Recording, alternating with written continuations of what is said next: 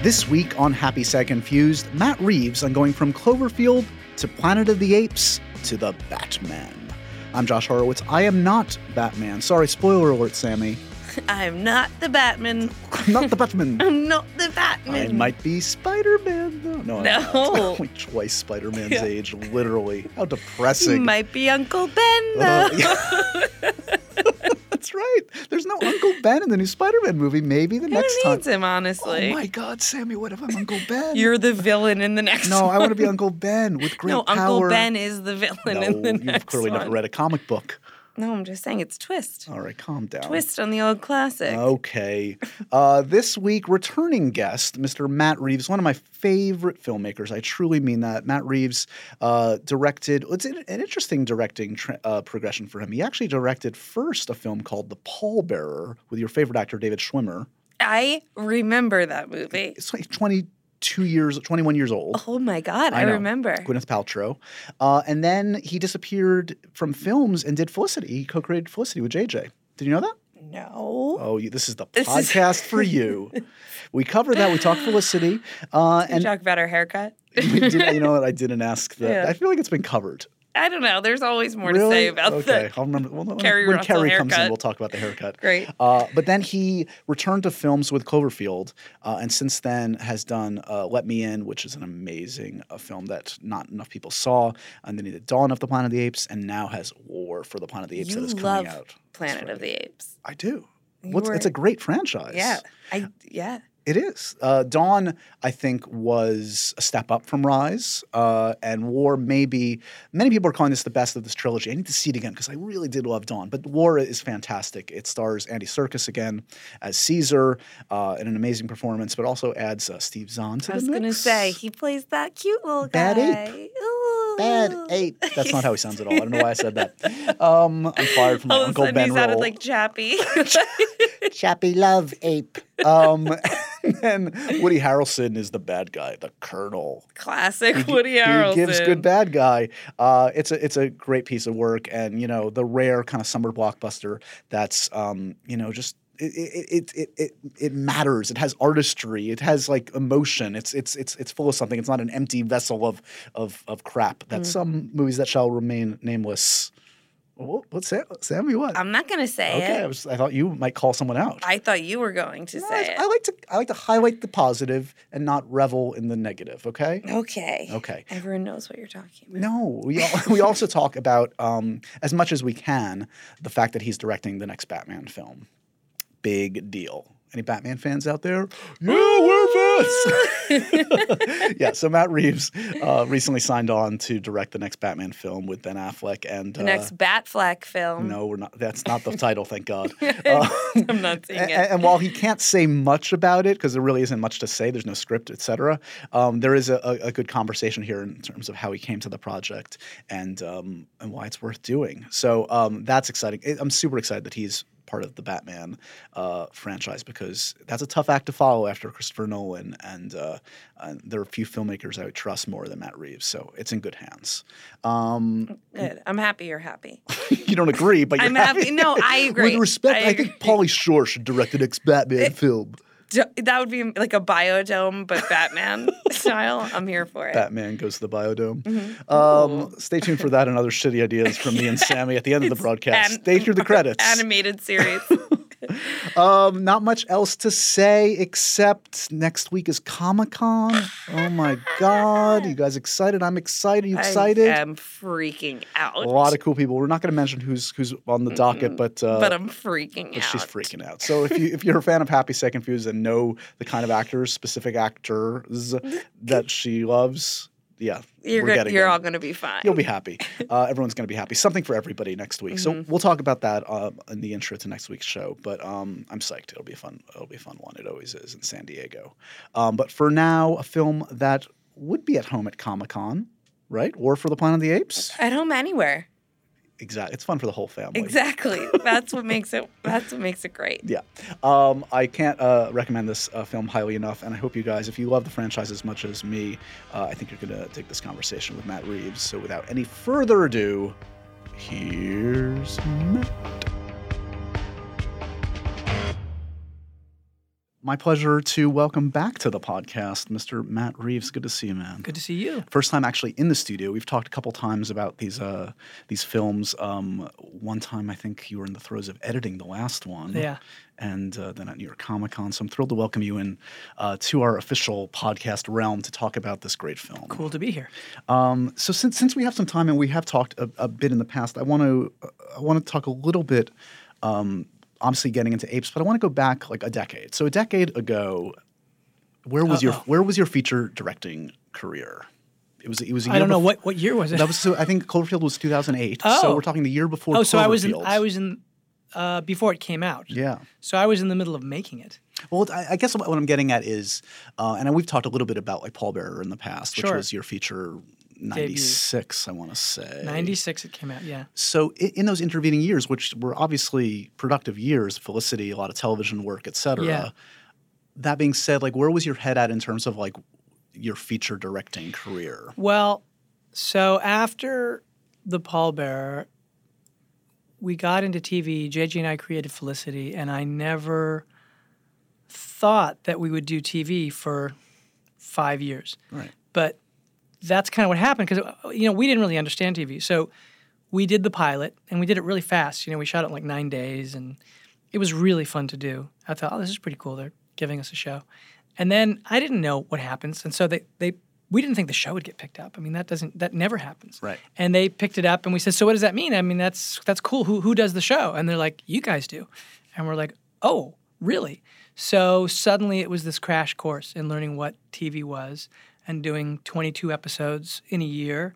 And that was crazy. And we did that for 4 straight years in which, your time off is basically time off for everybody but you. Right, you're already gearing up for the next season. We got to figure out the next season. So after doing that for about 5 years, I really wanted to go back to features. And so I took a break.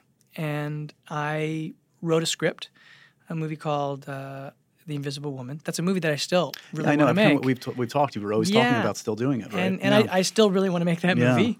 And what ended up happening was Naomi Watts was attached, and we were about to go into prep, and she was approached by Michael Haneke, who was one of her heroes. And he said, I'm going to do a remake of my own movie, Funny Games. I want to do it in English. And she came to me and she said, I'm so sorry. I want to do your movie, but I love Michael Haneke, and this opportunity is just too great to pass up. And I understood, but my movie fell apart. And so the funny thing that happened was JJ, who I'd been talking to him about Cloverfield all along, not for me to do, just because he was telling me, oh, I really want to do this Handycam monster movie. He said to me, listen, I know you're going to think this is crazy. You're going to make that movie, but why don't you make Cloverfield? And I was like, wait a minute, we've been talking about this movie and you want me to direct it? And he was like, yeah. And I was like, but I've never done visual effects. I don't understand this world at all. And he said, I know, but that's the easy part. He said, you're going to learn the visual effects part, but then I'm going to get you to do the thing you do, which is to ground it in character and try and do it the way you would do it, to try and make it feel, for as outlandish as it is, as realistic. And I was like, okay. And so I ended up, he said, do me a favor and just meet with Drew, because at that point all they had was an outline. So I met with Drew Goddard. I read the outline, and I said to him, well, I would do it like this and like that, and I'm always looking for a reason to say no. And Drew was like, yeah, sounds good. Let's do it. And I was like, well, but also I would do this. He goes, yeah, let's do that. And I was like, okay. And so JJ was like, look, why don't you guys sit down, and you can just beat out the story. So did JJ at that time have enough clout with Paramount where like he could Here's the crazy thing about Cloverfield. So Cloverfield was made for such a low budget that the studio, I mean, it's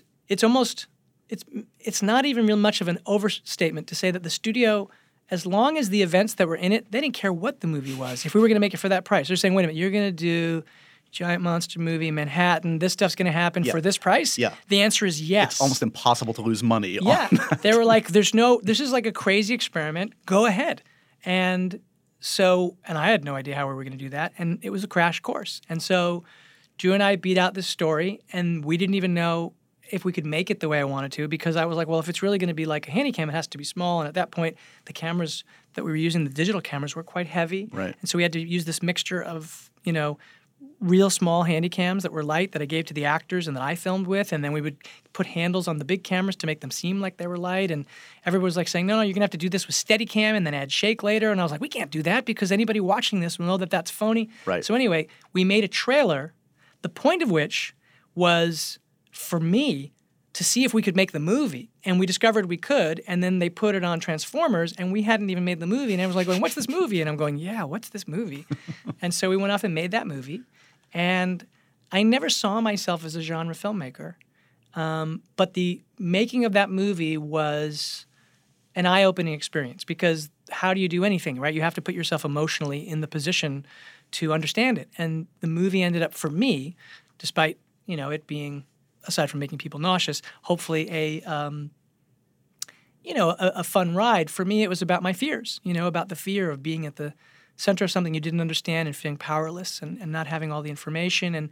And I realized, I was like, oh, this is so fun that we get to do this, and yet I'm exploring something that for me feels personal.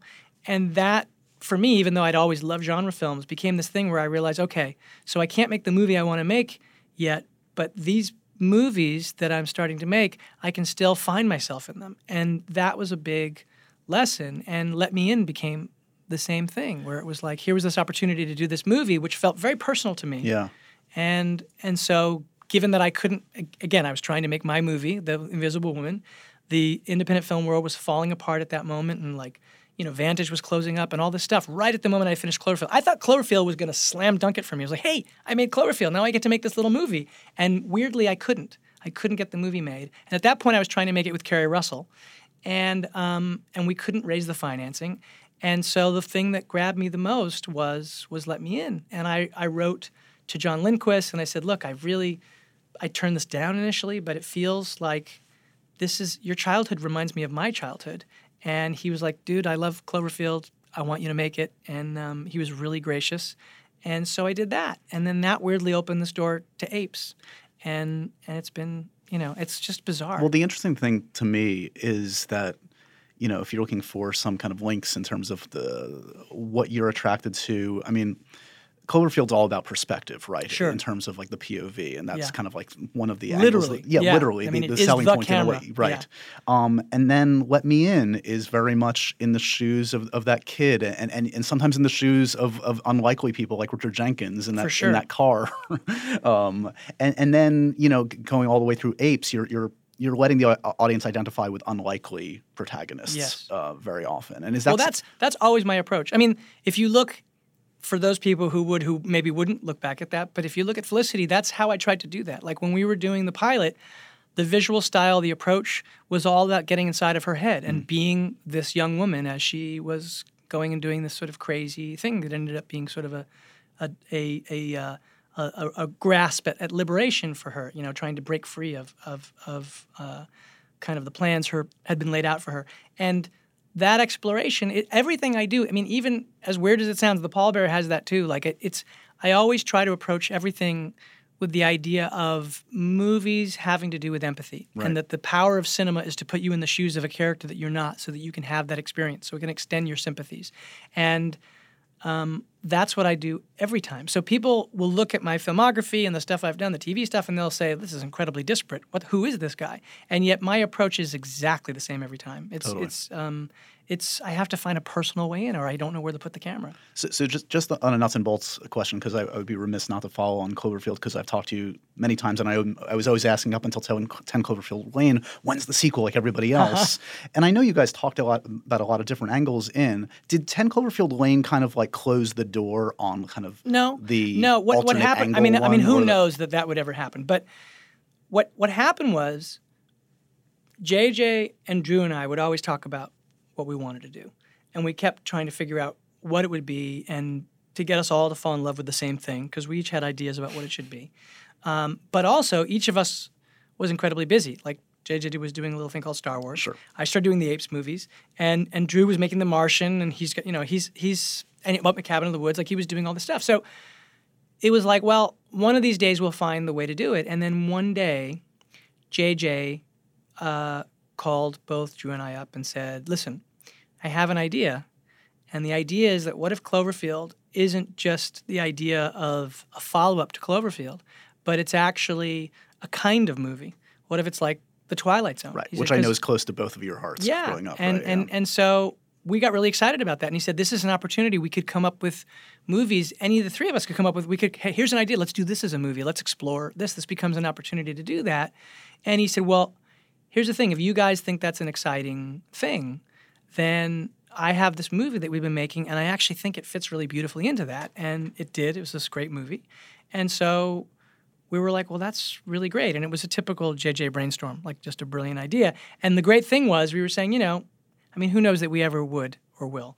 But it was like it doesn't really close off the possibility that one of those movies could be the sequel that we always talked about if we ever find the one that we all really want to do and the time to do it. So, who knows? But it doesn't close the door. Right. What it does is it opens a lot of doors. Exactly. And it creates an opportunity for a lot of interesting stories to explore. You were actually attached to a Twilight Zone project at one point, weren't you? I was developing it at Warner Brothers. That's been a tough nut to crack for a film. It was really hard, and it was one of those things where it's funny because I was flirting with a lot of franchises and a lot of big sort of blockbuster films at that time, and I never got to a place where I would ultimately commit to any of them because I didn't think that they quite were something I could find myself in. And weirdly, at the moment where they were asking me to decide about Twilight Zone, I was approached about Apes. And I was like, I don't think we've cracked Twilight Zone, but I'm very interested in Apes. And I'm always looking for the reason to say no, as I was saying. Right. So when I came in with them, I thought, okay, Rupert Wyatt made a terrific movie. Why is he not making this movie? And it turned out that he couldn't come to terms on the one he wanted to do. He couldn't get the story that he wanted to tell, that they also wanted to tell, and so they couldn't agree. And they spent a year doing that. And I talked to Dylan Clark, who I'd met because he offered me another franchise earlier that I didn't want to do. But what we had connected on, that he had a Planet of the Apes poster on the wall. And I was like, oh, I love Planet of the Apes. And he remembered that. And so he called me, and I went in, and I said, all right, so what's the other shoe here? Because, this is a great opportunity, and this is a great franchise. Rise was terrific. And he said, well, nothing really. And then they gave him the outline, and I didn't want to tell that story. And I thought, okay, so this is the no. And he said, no, don't say no. And then Peter Chernin called me up in the studio. They were like, no, don't say no. Tell us the story you would do. And I'm like, you're not going to do my story. That's never going to happen. Also in the time frame. And the time. That was part two. So the first thing was, you're not going to tell my story. The second part is, you guys want this movie to come out in 2 years, and I've never done a mocap movie. So what happened was they said, listen, just spend some time and figure out the story you would tell. So I thought about it, and I went in, and I thought they'd try to make me some kind of Faustian bargain. And the Faustian bargain was going to be a no, too. I'm always looking for the no. And I went in, and instead of saying, okay, listen, you can do 30% what you want to do and 70%, what we want, they just said, okay. Emma Watts said, that sounds great. Are you in? And I was like, in a way, like, please, can we get going? And I was like, wait a minute. Let me just be clear on this. You're saying I can make that movie? And she said, yeah. And I said, okay, so what's the other shoe on this? And then she said, well, there is another shoe. The other shoe is that we spent a year and we have a release date, and so you have to make that movie starting right now and come out on the release date, which is 2 years from now. And given that there was no script at that point, that was crazy. And I'd never done mocap. But I figured, you know what? If ever I'm going to dabble in this area, if ever I'm going to do a blockbuster, I just pitched them the story I would want to do, and they said yes. Right. And it's in a franchise that I love. Yeah. And I'm like, okay, this could be suicide, but I'm going to try it. And so that's what happened. How much does Godfather ever come up in conversations about Caesar, about like the comparisons with him? Yeah, all the time. He's Michael Corleone, kind of. Well, yeah, there's a way in which he's Michael Corleone, sure. I think the idea for the franchise is that because it's about holding a mirror up to our own nature, we're looking at these apes and we're seeing how they are, but really we're looking at ourselves. The idea is to try and be ambitious with the storytelling and do the kind of storytelling that you probably couldn't do if it weren't for the fact that these are photoreal apes. Right. And so we try to be ambitious, and we look at a lot of different, to me what's interesting is this idea of the collision of the old and the new, like using the cutting edge technology but marrying it with a kind of classical story. So we're looking at like Kurosawa films, we're looking at like John Ford Westerns, Sure. and so there are a lot of classical mythic forms that we're looking at for inspiration and then trying to ground it in something personal. I mean, my deepest connection in coming into Dawn was my son. That when I saw, we may have talked about this, but when I saw Andy speak his first words, my son was just speaking his first words. And there's something about that look behind Andy's eyes that reminded me of my son, which is this idea that for a year he's been wanting to say no, but he didn't have the tools yet to do it. And then finally when it came with such emotional urgency. And I was like, this is a reminder of how we are animals. My son was such an animal. And I was like, this is being a father is a really profound experience. And I thought, what could be better than exploring that aspect of ourselves through these apes? And it was a very personal thing. It was really an exciting gift. The performance that all your mocap actors and your live action actors give are remarkable. But we've talked before, and we should talk again about Andy and what he brings to this just amazing arc of a character. It's such a unique opportunity that he's gotten to play Caesar from infant to this kind of like king status. Well, the thing that was great about this movie was that I got to work with him on Dawn. So when Mark and I were writing the script, to know that it was going to be Andy, it's one thing to know that it's Caesar, right? You feel like you know a character, but to know that it's Andy means that you know that well you're going to is bottomless. Like, my experience with Andy was, first of all, I just love him so much personally. He's just such an incredibly generous, wonderful person. And he's the kind of person who, if somebody has a close-up at 4 a.m. and he was on the other side, he's going to stay until 4 a.m. Right. And we're shooting outside in the rain and he's freezing cold and he's sitting there in a wet mocap suit, and he'll do it because he really wants to give to the other actors, and that's how committed he is. But also, he is just one of the best actors in the world. I mean, he's amazing, and he goes there right from the rehearsals, and so there was just an excitement in knowing that I was going to come back and get to work with Andy again and to explore this character and to push him into places that we hadn't seen him go yet. Right. And to know that it was going to be Andy. And so I just think he's incredible in the movie. So we're not going to reveal like sort of how this trilogy concludes, and if we even call it conclusion, because it doesn't necessarily go right up until Planet of the Apes, the original. Oh no, there are more stories in between. Should the movie do okay? Right. Well, I hope we see some more, and at the same time, I hope so too. At the same time, I worry that I won't get to see you direct it because you're going to be busy at least for the next 2 or 3 years with I'm going to be Batman. busy for now, but who knows? Okay. So have you mapped out, now that you kind of like after Dawn, you see the huge success and they're interested in having you back, there's probably an opportunity to think about, okay, this is now, 2 films in, this is a franchise, and we have some buy-in from the audience and from the studio. If this goes well, like, do you map out with your collaborators, like, how many films more you would want? I don't know if it's a number of films. That's more a trajectory, Like, I certainly see in my mind where the story goes. And that was part of where Bad Ape came from, was where the story goes, which is this implication that there are other apes out there. And the whole idea for me that was exciting in coming on Dawn was knowing that the originals were there as a trajectory, and that we're not in the same precise universe, because Rise changed the timeline, and evolution, that is the reason the apes have evolved the way they have in the original Planet of the Apes in the '68 movie, has been superseded by this viral delivery system, the Alzheimer's drug.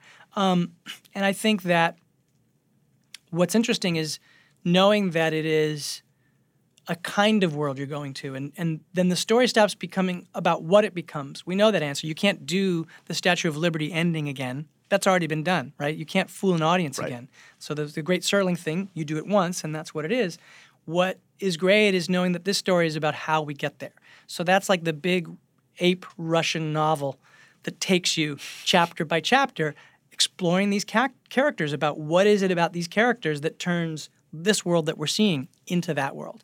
And I think that there are some grand stories to tell about the characters that we know that take us, and new characters that we don't know that take us toward that world. Is it, without revealing too much, safe to say we would see more of, Caesar's family factors into this? I think so. I mean, I have very specific thoughts about where I think it would go.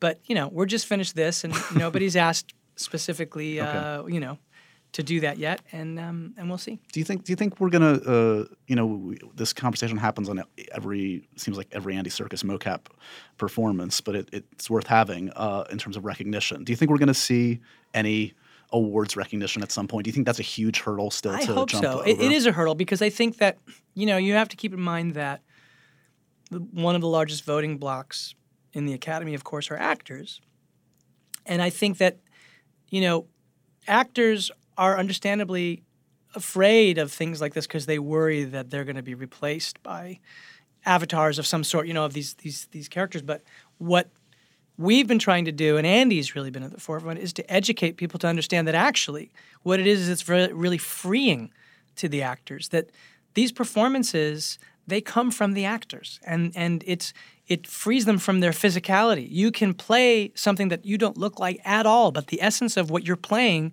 can be put into these photoreal characters, and that is amazing. I mean, for me, especially having done Cloverfield and knowing what it's like to do a CG movie where you're performing to something that isn't there, here, the CGI is all at the service of performance. It's not taking emphasis off of the actors. It's actually taking the CG aspect of the film and focusing it specifically on the actors. And when I was doing all the scenes I was doing, this was as much like an independent movie as anything I've done in terms of how I shot the scenes between the actors. Yeah. It was all about performance, and we could explore and improvise. There's tremendous amount of improvisation. So I think that as it becomes clear what performance capture is, and as more actors try it, I mean, what was so cool was to have Steve Zahn come in and have him have that experience and have him say, this was the most like experimental theater of anything that I've done since I did experimental theater when I was young. He goes, it's a pure acting experience. And to have Toby Kebbell come in, who's great, it was amazing as Koba. Like, these guys are great actors, and as they come in and they start playing around in that world, it starts to spread the message, hey, you know what? There's something exciting to be done here. And I think then the stigma or the fear about what it is may start to dissipate, and then hopefully people will recognize just the amazing performance that you get from Andy. And to trust in the technology that it brings out, as you say, kind of more humanity, not less. I mean, with all due respect to some of your grand vistas and your larger shots, I always find, and you have some close-ups, like you start and end these films with like really intimate shots into those eyes, and it's just... And I forget so quickly, if at all, of what I'm watching. Right. Well, that's good. I mean, look, I wanted to shoot the movie on the Alexa 65 for a specific reason. One was that I wanted it to be epic, right? I wanted it to be like a lean movie.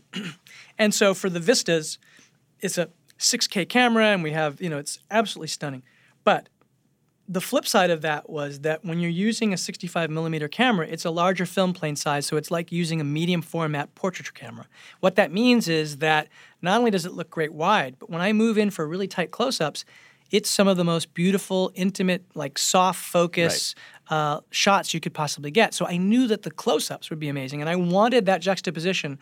The context was the grand, right? The big kind of lean John Ford moments, the Kurosawa scale. But then what really mattered was the juxtaposition of those really intimate moments. And without what was going on in the foreground, the big background vista didn't matter. And so that was what was exciting about trying to do this movie. And actually, this is the first time of the three where we've been able to do what I've wanted to do from my coming into the series, which is to make a full ape point of view movie where the idea is that the audience goes along on this journey where, in essence, they become Caesar. Do we know, by the way, what happened to Jason and Carrie's characters? Were they ever mentioned in a script or what? Oh, yeah, they were. Actually, specifically, Jason's character was. It was a disturbing discovery, It's the Colonel had revealed some information about a man who'd come to him when he first got to the city and impressed upon him how important it was to find Caesar.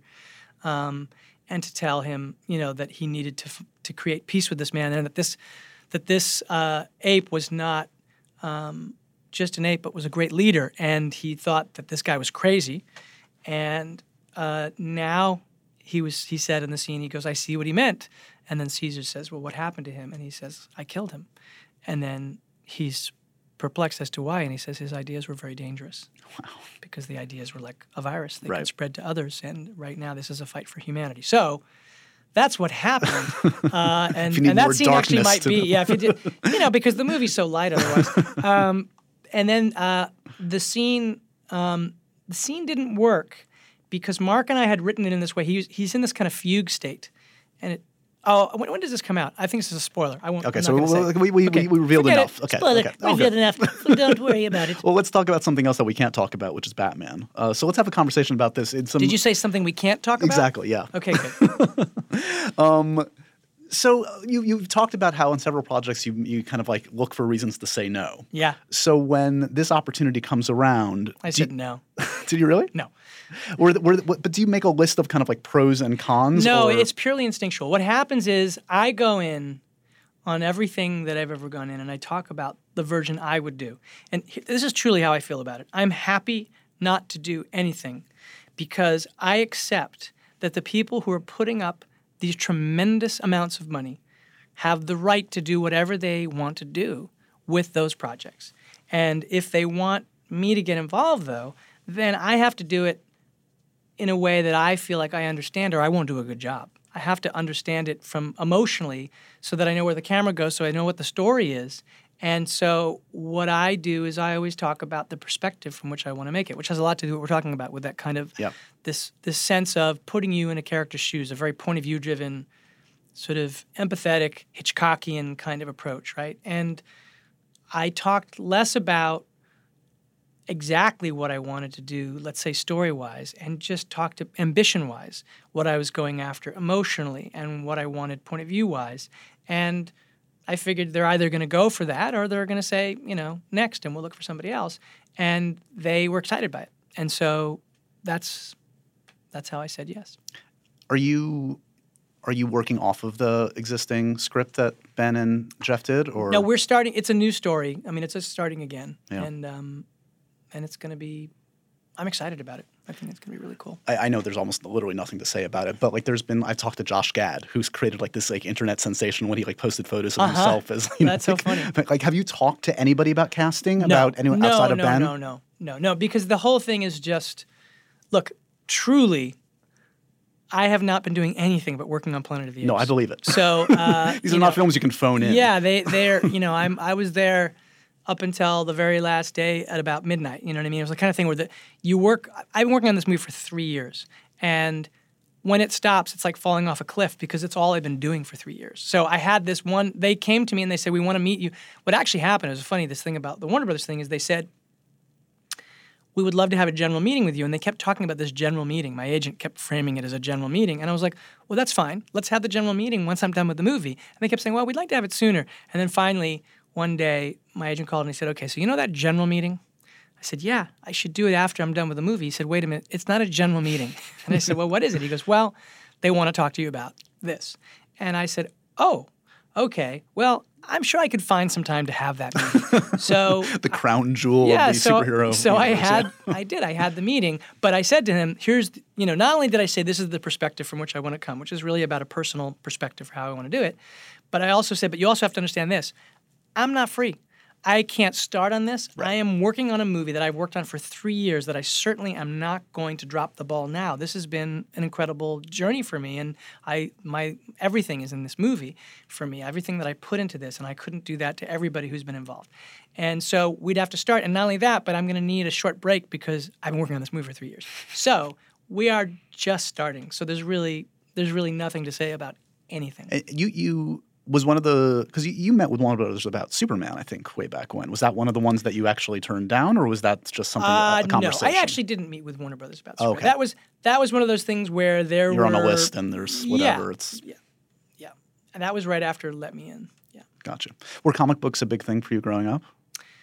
I would say comic books were, and also really more, for me, it's like Planet of the Apes – I was really into from the TV series, and that found my way back to the movie, and then I started collecting all the dolls, and I have to say it was that way with Batman. The Adam West TV series, I know it sounds silly. No, it's the point of entry for most of us. I just loved it, and I started collecting I had those same that same company, Mego, Right. that made the Apes dolls, they made the Batman dolls. They also made Shazam, which I had as well. Oh, Shazam's great, yeah. And so I came to it that way, and then started collecting comic books and that kind of stuff. But I really came to it through the TV shows, to be totally honest. So you're using the big biff, bow, pow. Oh, sure. That's the well, way that's you're what going? I said. I said, here's the personal way to do it. Blam! In honor of the great Adam West. Why not? So, and for those that don't know, you've mentioned your collaborations with JJ. I mean, you've known JJ for a long while. Since we were 13, yeah. 13. So, and that's an amazing story, which we may or may not have told before, but it's worth talking about just because it was your friendship, but then an immediate kind of weird collaboration with both Spielberg and I guess Kathy Kennedy, probably, right? Was Kathy? Yes. Because Kathy was his assistant at the time. Kathy was his assistant at the time. What happened was I met JJ because I saw his 8mm films on a public access channel on Theta Cable Television. And I was like, wow, I want my 8mm movies to be on this show. And the thing about this show was it was a guy who wanted to air people who made 8mm movies, and it turns out that most people who made 8mm movies were kids. Yeah. So JJ had made these horror movies, and he was on the show, and I was like, I had this this detective movie that I wanted to put on the show. And so I put it on, and the guy who ran it, this guy, Gerard Revelle, introduced us. He said, oh, you should meet this guy, JJ. I said, wait, let's just be clear. Are my shorts going to be on the show? He was like, yeah. I said, okay, so who's this kid? And he introduced us, and he goes, he's your age, man. You guys are going to hit it off. And we became really good friends. We started making movies together. And that festival, Gerard brought to the New Art Theater in West LA, and it was written up in the calendar section of the LA Times. And Steven Spielberg saw the article. The article was called Beardless Wonders, and it had a picture of me and JJ, my friend Mark, and Gerard. And we're all crowded around this little tiny 8mm camera trying to look professional. And he saw it, and then Kathy Kennedy called Gerard and said, well, I really want to see these movies. So we got the movies to her, and then we got the movies back a few weeks later. And she said, Steven said, thank you very much. We really enjoyed seeing them. And I was like, wow, that was really cool. Steven Spielberg just saw our movies. Then I got a call about 8 months later from Kathy Kennedy. And she said, is this Matt? I said, yeah. She said, it's Kathy Kennedy. And I was like, okay. And she goes, listen, I wanted to talk to you about something. Steven used to live in Arizona, and the people who live in the house where he grew up, not connected in any way, they just live there now, they found something that was hidden in the basement. And it was a box. And the box on the side said Stevie Spielberg. And inside were 8mm movies that Steven Spielberg had thought that he lost and had lost, but now had been found. And she said, these have been in a hot basement in Arizona since he was a kid. They're falling apart. And Steven said to me, oh my God, can you have these repaired? And I said, Steven, who's going to repair 8mm movies? And then he said, well, those kids would know how. And so I was like, what are you saying? She goes, I'm saying that we would like to hire you and JJ to go through the movies and fix them up, repair any splice holes or repair any splice breaks or any kind of stuff. And I was like, yeah, of course we would. And the movies, there was a movie called Firelight, Sure. which was basically Close Encounters. And it even had the little, the Firelight was this little red glowing ball, which he did with this effect, an in-camera, 8mm double exposure effect, that actually, when he made Close Encounters, there's that little red ball that follows them. So he actually has Firelight is in it, which is really weird. And then he made a movie called Escape to Nowhere, which was kind of like a World War II adventure movie that was weirdly, of course not exactly, but weirdly like Raiders of the Lost Ark. So it was this weird thing where he had these movies, and what was great is they were 8mm movies, and when they're 8mm movies, they're pretty crude, right? Yeah. This was very encouraging to JJ and I, because we looked at it and we were going, this is Steven Spielberg, who was like our hero, and the movies, they look like our movies. And I was like, there's hope. Maybe we could do this. And so that's what happened. It feels like there's a fictionalized version, slightly fictionalized it's version called of Super 8. I was going to say of a TV series or a film that's of just boy wonders that meet like the Wizard of Oz essentially. Yes. Like that's just mind-boggling. Do you have a relationship with Kathy and Steven Spielberg to this day? I mean, are they a little bit, yeah. I mean, Steven I met again after Cloverfield, and he was really great. He said, JJ, he came onto the set of Star Trek while JJ was filming, and Brian, who's my childhood friend as well, Brian Burke, and was JJ's producing partner on that movie, called me and said, "You have to come over now." And I said, "Why?" He said, "Because Steven is asking where that director of Cloverfield is." And I was like, "What?" He goes, "Come over to Paramount right now." So I went over, and he's talking to everybody, and I was like, "Oh my God, there he is. This is so cool." And then he goes, "Are you Matt?" And he said, "Yeah." He said, "You scared the shit out of me." And I was like, "Oh my God, this is the greatest day of my life." So he was really very generous. And then since then, I've called on him to ask him questions, and he's been very generous. Like when I was doing Let Me In, I said, "I really want to talk to you about directing children." And I came to his office, and he talked to me about that, and it was really helpful and great. And then actually on War, I talked to him about previs, because it's funny, I was talking to JJ, and I said, "I'm having a hard time with previs. I find that process really hard." He goes, "Yeah, you know what? I hate previs." I said, "Oh, okay." Is it just wrapping your brain around what it's going to come out? It's because, what's hard is that with previs, see, I'm driven by my instincts, right? So I usually find things by seeing, right? Yeah. I need to be in the space, I look through the lens, and then I find the angle, the actor standing in place, I say, "Oh, wait, stand over here, here's the shot." And it's very tactile. The thing about previs is the way it's mostly done is you have previs artists take maybe boards that you've worked on with a board artist, and then they do their interpretation of them. So what happens is you get this version that you didn't really direct, and you're like, "Well, this is useless." And I threw out literally almost every piece of previs on Dawn that we did, and that cost a tremendous amount of money, and it was really not useful. So on this one, I wanted to see if there was a way to tackle it better, and so I actually ended up calling Steven again, and he talked to me about how he had done BFG, and it was really helpful. And then I ended up cracking it in this particular way, which was really great, which was I started treating the virtual environments as if they were real environments. And instead of having them interpret the boards, I said, let's explore this environment as if I have a finder, and we're going to go through, and I worked with an artist and found the shots. And so it was like we were walking on the set. So we'd walk into the set, and I'd say, "Ooh, there's an angle." And then he would grab the angles. And then he would grab all these angles, and then they would start to animate based on the angles I'd chosen. And that was the most like being on the set. So that was something that that was a breakthrough for me, previs-wise, on this. It reminds me, speaking of that kind of technique, that's on the previs side, but like I'm thinking about mocap, like I've seen stuff of like the way James Cameron works, like in that kind of like box, like he's able to literally move that camera around. Sure, now we had a volume like that, and I did have that too, but we didn't have that on our set, and we had it limited in some of our volume capture. So it wasn't one-to-one, and he would go back. The great thing about the way that he did it, and the way I'm sure he's going to do it, is he goes in there and he does it one way, and then he's like, "Oh, wait, let's go back and we can change it again." And he keeps getting the capture and refining it, and ends up over the course of this long period of time making this incredibly refined version of his movie, which is purely out of his head, right? He's able to really get in there and do it. Totally. Now, I did choose shots like that, but we had much less time in the volume because most of our movie was really shot on location. Yep.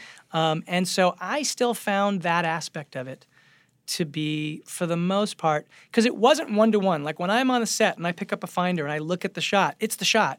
But there's something about the responsiveness right now, at least, or the volume that we had set up, it's more primitive. And so it's a little bit like a video game interface, and I just do better with something that feels more tactile and real. So it was that's always the biggest struggle for me, is doing some of that virtual stuff. Do you have I know it was a huge deal for JJ, obviously, to take on Star Wars. It was something so close to his heart. Sure. Did you have the same kind of affection with Star Wars big for you? Oh my growing God. up? Yeah.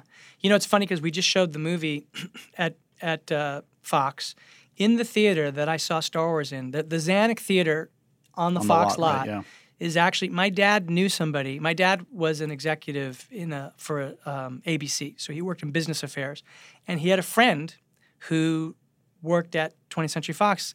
And so when that movie came out, he was like, "We're going to go see a movie. It's called Star Wars." And this was before it came out, probably like a week before it came out. And I was like, "Well, what's that? I don't know what that is." And my head exploded. And so I became obsessed with that movie, and I saw it, I don't know how many times in the theater, a lot. But an interesting thing, my dad, for Christmas that year, in 1977, gave me a Betamax, because at ABC, they would watch pilots on Betamaxes, but they weren't commercially available yet. So it wasn't like you could buy a movie. There was no such thing. Like now everyone's like going, oh, I gotta get a Blu-ray, I can stream it. There was no such thing. You saw it in the theater or you didn't see it. Exactly. And so he This gave is a me foreign this concept thing. to most of our listeners. Sorry. Yeah, they're like, they can't imagine. Like going, yeah, so you had a movie. Who cares? You don't have every movie on your phone? Yeah, exactly. But this was not the way it worked, right? And so the way it worked was so he gave me this thing, and I was like, what's this big box? And he goes, well, this thing's called a Betamax. And I was like, yeah, well, what's it for? And he goes, well, you can play movies or you can tape things off of television. And I was like, oh, that's kind of cool. And then I was like, what's this small box? And he goes, that is Star Wars. And it turns out, I guess I can say this now. You had the first bootleg copy of Star Wars. I had a bootleg copy of Star Wars when I was 11 years old. Wow. And it was the only movie I had. And I watched it every day when I came home from elementary school. It was the only movie I had. I memorized every line, and I was obsessed with that movie. And one day, by mistake, not realizing what I was doing, I taped a part of Laverne and Shirley over it, and it devastated me. As it should. Yes, I'm not sure that I ever quite got over. Do you have a bootleg of The Last Jedi on your phone that I could sneak a peek at? I don't know what you're talking about. No. I can only talk about 1977 bootlegs. Oh, gotcha. Okay. That's your sweet spot. And by the way, even if that turns out not to be legal to have done, then everything I just said is made up. Yeah, it's a good story. You're a good storyteller. Yeah. I'm willing to bet big money, though, that you've had a meeting at least with Kathleen Kennedy at Lucasfilm. What? What was that? What was the question? I said, I think you can hear me. What? You're so good at pivoting, I did not and then get suddenly a bootleg of Star Wars. I don't know what you're talking about. Okay. Would that hypothetically interest you to ever take on something like that, to take on a Star Wars story? Oh, who knows? I mean, look, I love that world, obviously. I was obsessed with that world. I was so excited JJ called me, and I was one of the first people to show it to him who wasn't involved in the thing. And I remember I was just so excited to sit there and go like, oh my God, you made a Star Wars movie. It was so exciting. I went over to Bad Robot and watched it. I think that world is so rich and exciting, and it certainly connects in a powerful way to my childhood. And who knows? Yeah. Do you guys still show each other like early cuts? For sure. Yeah. JJ showed me Force Awakens, and I showed him this. And I remember distinctly going over I showed him to him at Bad Robot. And oh wait, that's another thing I'm not supposed to say. I wasn't supposed to do that. But anyway, I did that. Taking you out of here in handcuffs. I'm sorry. No one's going to come after me now. But in any case, look, you do here's the thing. The thing you have to do is you have to show things you make to people you trust. Yeah. In order to check your math, right? And so obviously we do tests at the studio. We showed versions of this movie. We test screened versions of this movie of people in their mocap suits. Like it's a crazy thing. That must kill you. Right? Oh, it was so scary. But it was so cool is how, because of how good Andy is and how good the actors are, it actually worked for them. Like they kind of got it when you said, okay, keep in mind these are going to be apes. But right now it's Andy Serkis, and isn't he amazing? And they actually did think he was amazing, which was so great. But the other thing you do is you show it to people. You know, I showed it to Drew Goddard. I showed it to a lot of really close friends of mine just to make sure that we were on the right track. Yeah. And one of them was JJ. Yeah, I've always shown everything I've ever done, and he usually shows me what he's doing as well. I know you've talked about it. You need to at some point put on Blu-ray or something, just the side by side of. Yeah, I hope we will. I think we definitely have talked about it. I can think of a bunch of scenes that I would do it with, and I think it would be really fun to potentially do it with the whole movie. But we'll see what's possible. Well, I always enjoy catching up with you because, we started talking, I think, when Let Me In came out, and I think that was my favorite film of that year. And since then, and for those that, by the way, haven't seen that one because it didn't get the platform, the whatever the kismet of the universe, that it didn't hit in the right way, and it's just such a beautiful piece of work. Thank you. And since then, with Dawn and now War, it's a tough act to follow. Your own act on Dawn, but you certainly lived up to it, and in fact may have succeeded it with War for the Planet of the Apes. And I hope we keep chatting on each and every film in the future, man. Thank you. It's good to see you. Good to see you. Thanks, man. Thanks, man. And so ends another edition of Happy, Sad, Confused. Remember to review, rate, and subscribe to this show on iTunes or wherever you get your podcasts. I'm a big podcast person. I'm Daisy Ridley, and I definitely wasn't pressured to do this by Josh.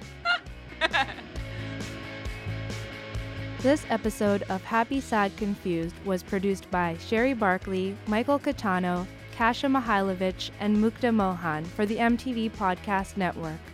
You can subscribe to this and all of our other shows on Apple Podcasts, Stitcher, Google Play, Spotify, or wherever else you find your podcasts.